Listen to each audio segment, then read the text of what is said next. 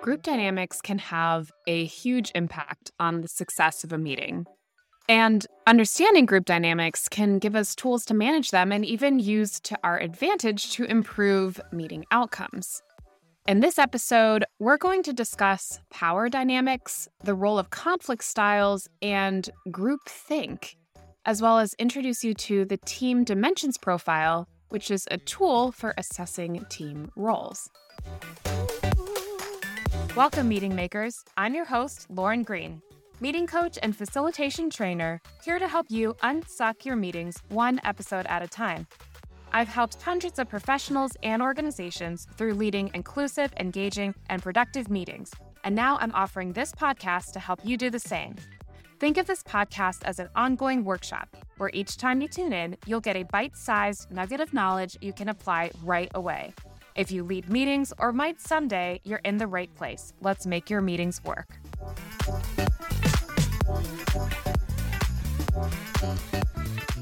Remember Taylor, our project manager from the last episode?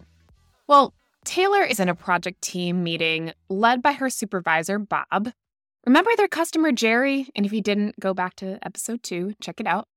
Well, Bob wants to brainstorm ways to address the delays that are leading to some of Jerry's complaints. There are 12 people in this meeting, a mix of Taylor's team and 2 other project teams who are working together on the deliverable. And after the opening of the meeting, Bob asks if anyone has any ideas on how to address these delays. Taylor tries to collect her thoughts, but before she can chime in, Becky jumps in with her own idea, which would ultimately put more work on Taylor's team.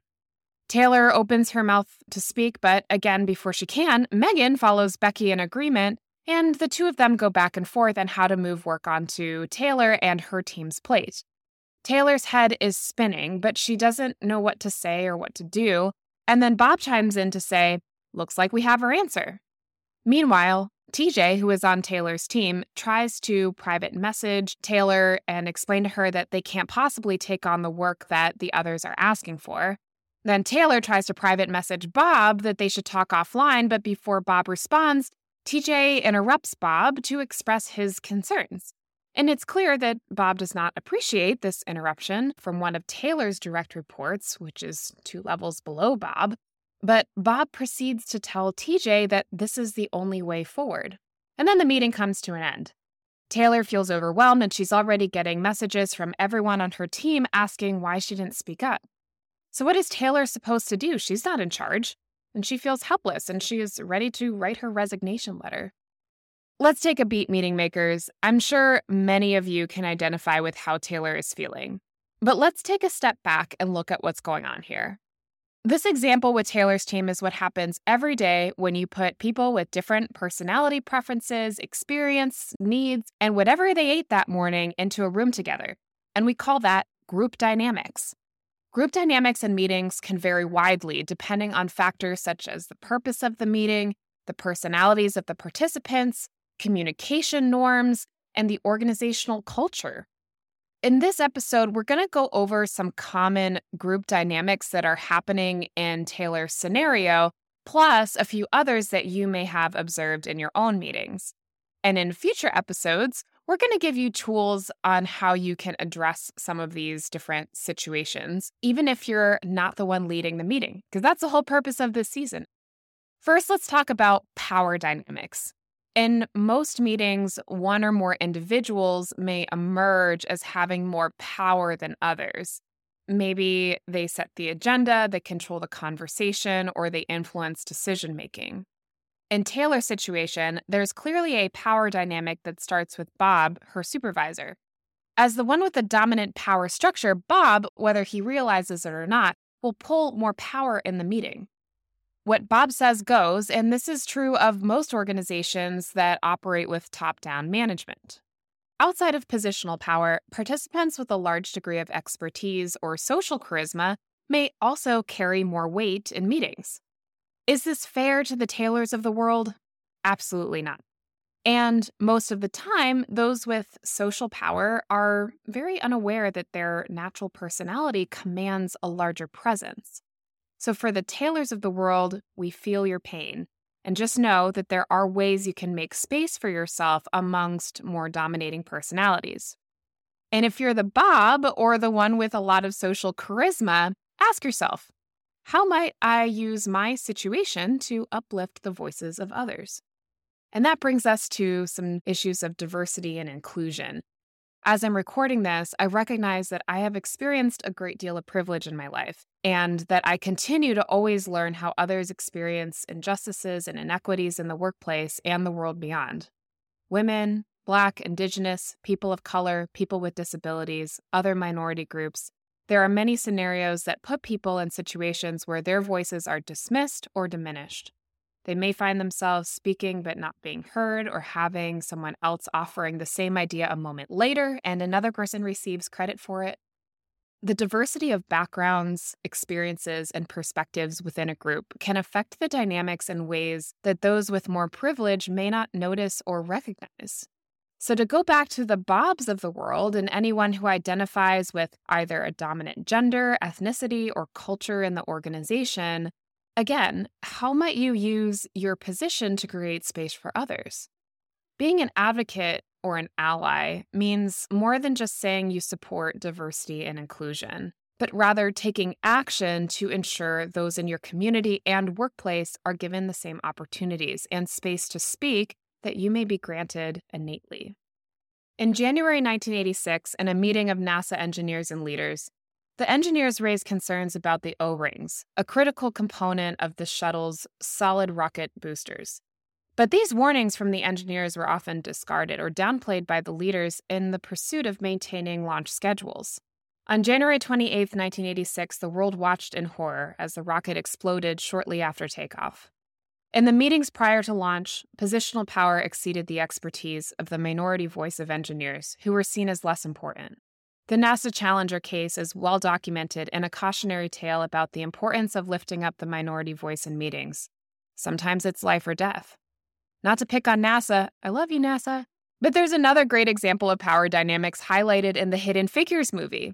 This true story illuminates the remarkable contributions of African American women, mathematicians, and engineers during the space race era. And while these brilliant women often played crucial roles launching astronauts into space, their voices and their accomplishments were often overshadowed by a deeply ingrained system of power dynamics that favored the majority.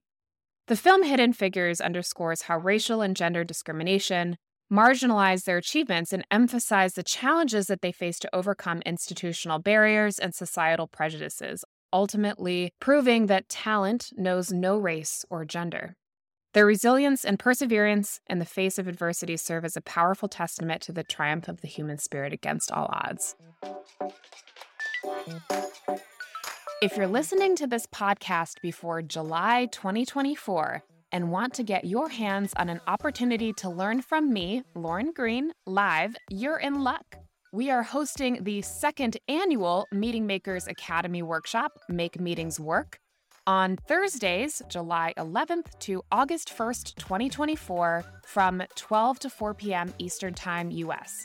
We'll give you a hands-on opportunity to design a meeting, practice facilitating, and receive on-the-spot feedback to help you become more confident in your meeting skills and ability to lead inclusive, engaging, and productive conversations. You can sign up or learn more at www.makemeetings.work/academy. Early bird signups end on May 30th and registration ends on July 10th, so act fast to get your spot today. Let's talk about personalities. In episode 2, we talked about different personality types, so you can go back and listen to that if you have not already. Certain personality types and work styles may lead people to take up more airtime than others. In our opening example in this episode, Becky illustrates this nicely. She almost can't help herself. She has to talk to think and ends up accidentally dominating the conversation. In other scenarios, there might be an imbalance of personalities who need to think before talking, which could lead to crickets. When in actuality, there is a lot of good thinking going on. We just don't hear it. The theme of Quiet by Susan Cain explores the value and power of introversion in a world that often celebrates extroverted qualities. It's a great read if you identify as an introvert, but also if you identify as an extrovert who wants to better understand their introverted friends and coworkers. Also in episode 2, we covered conflict styles. If you have an imbalance of participants who prefer to compete, this may lead to some high conflict meetings. I'm not saying that that's a bad thing, and for some organizational cultures, competitive meetings may just work for you. I've seen it as a facilitator. But if you're someone who prefers collaboration or harmony, like Taylor, working in a culture like this can be draining and demoralizing. So when it comes to meetings, the Taylors of the world may feel like they are constantly under fire. On the flip side, if you have an imbalance of people who prefer an avoiding or harmonizing style, that can lead to a lack of accountability. Everyone thinks that it's somebody else's job to solve the problems, usually someone in a higher position. And as a result, meetings are all talk and no action. Let me tell you a secret. The people at the top usually don't know what they're doing any more than you do, but they're too afraid to tell you that they are leading the organization based on a Harvard Business Review article that they Googled. In organizations that do complex work, the people at the top don't have the answers. The people doing the actual work do.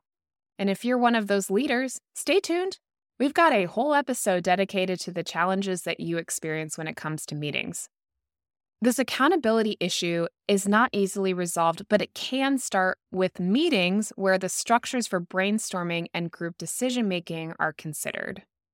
Let's take our Taylor situation again. Bob doesn't know how to fix the delays, and he clearly wants to have a collaborative conversation, but he has no idea how to run that kind of meeting. Bob needs season 1 of this podcast. Just kidding.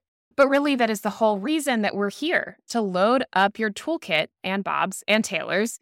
But stay tuned. In later episodes in this season, we're going to deep dive into ways you can model positive accountability behavior. Right now, we're just kind of talking through all of the different situations that you might be observing. But let's keep going.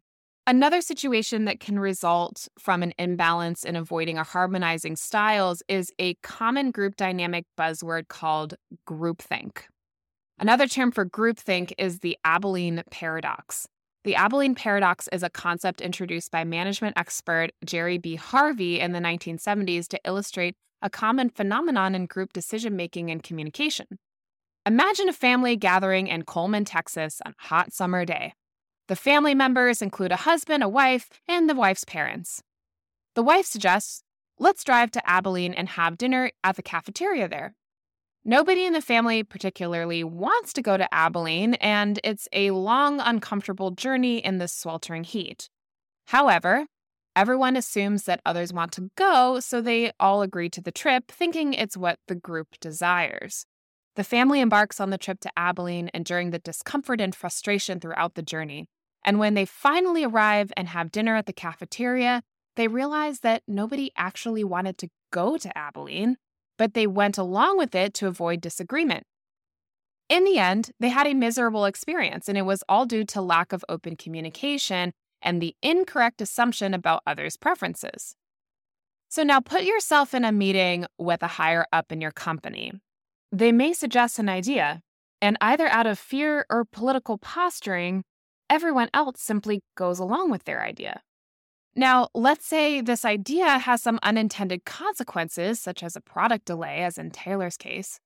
Social cohesion is another form of groupthink, one in which people want to feel connected to the popular mode of thinking or way of doing things.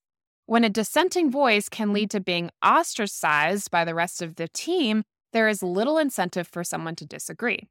These are difficult situations to resolve, but again, stay tuned. There are things you can do to bring more diverse voices into the conversation and avoid groupthink or Abilene paradox.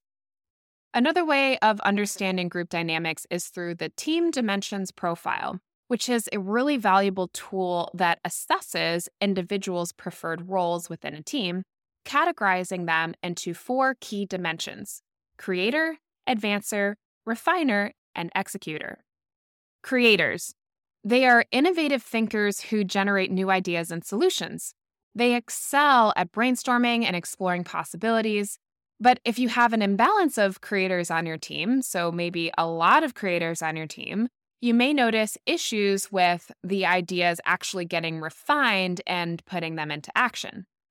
Advancers, on the other hand, are the driving force behind the team's progress. They are enthusiastic about moving projects forward and are skilled at promoting ideas and gaining buy-in from others.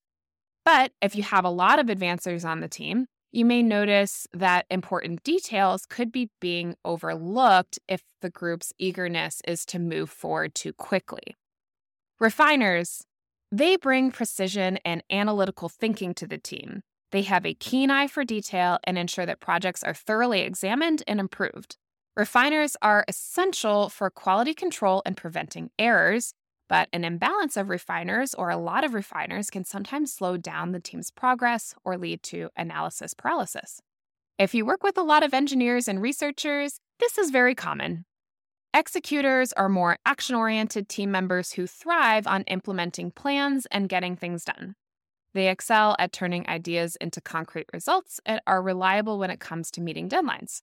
Executors provide the necessary structure and follow-through for successful project completion. But a lot of executors on a team could show up as resistance to change or maybe struggling to adapt to new or unexpected situations. But what do you do if you have a team that prefers all the same role?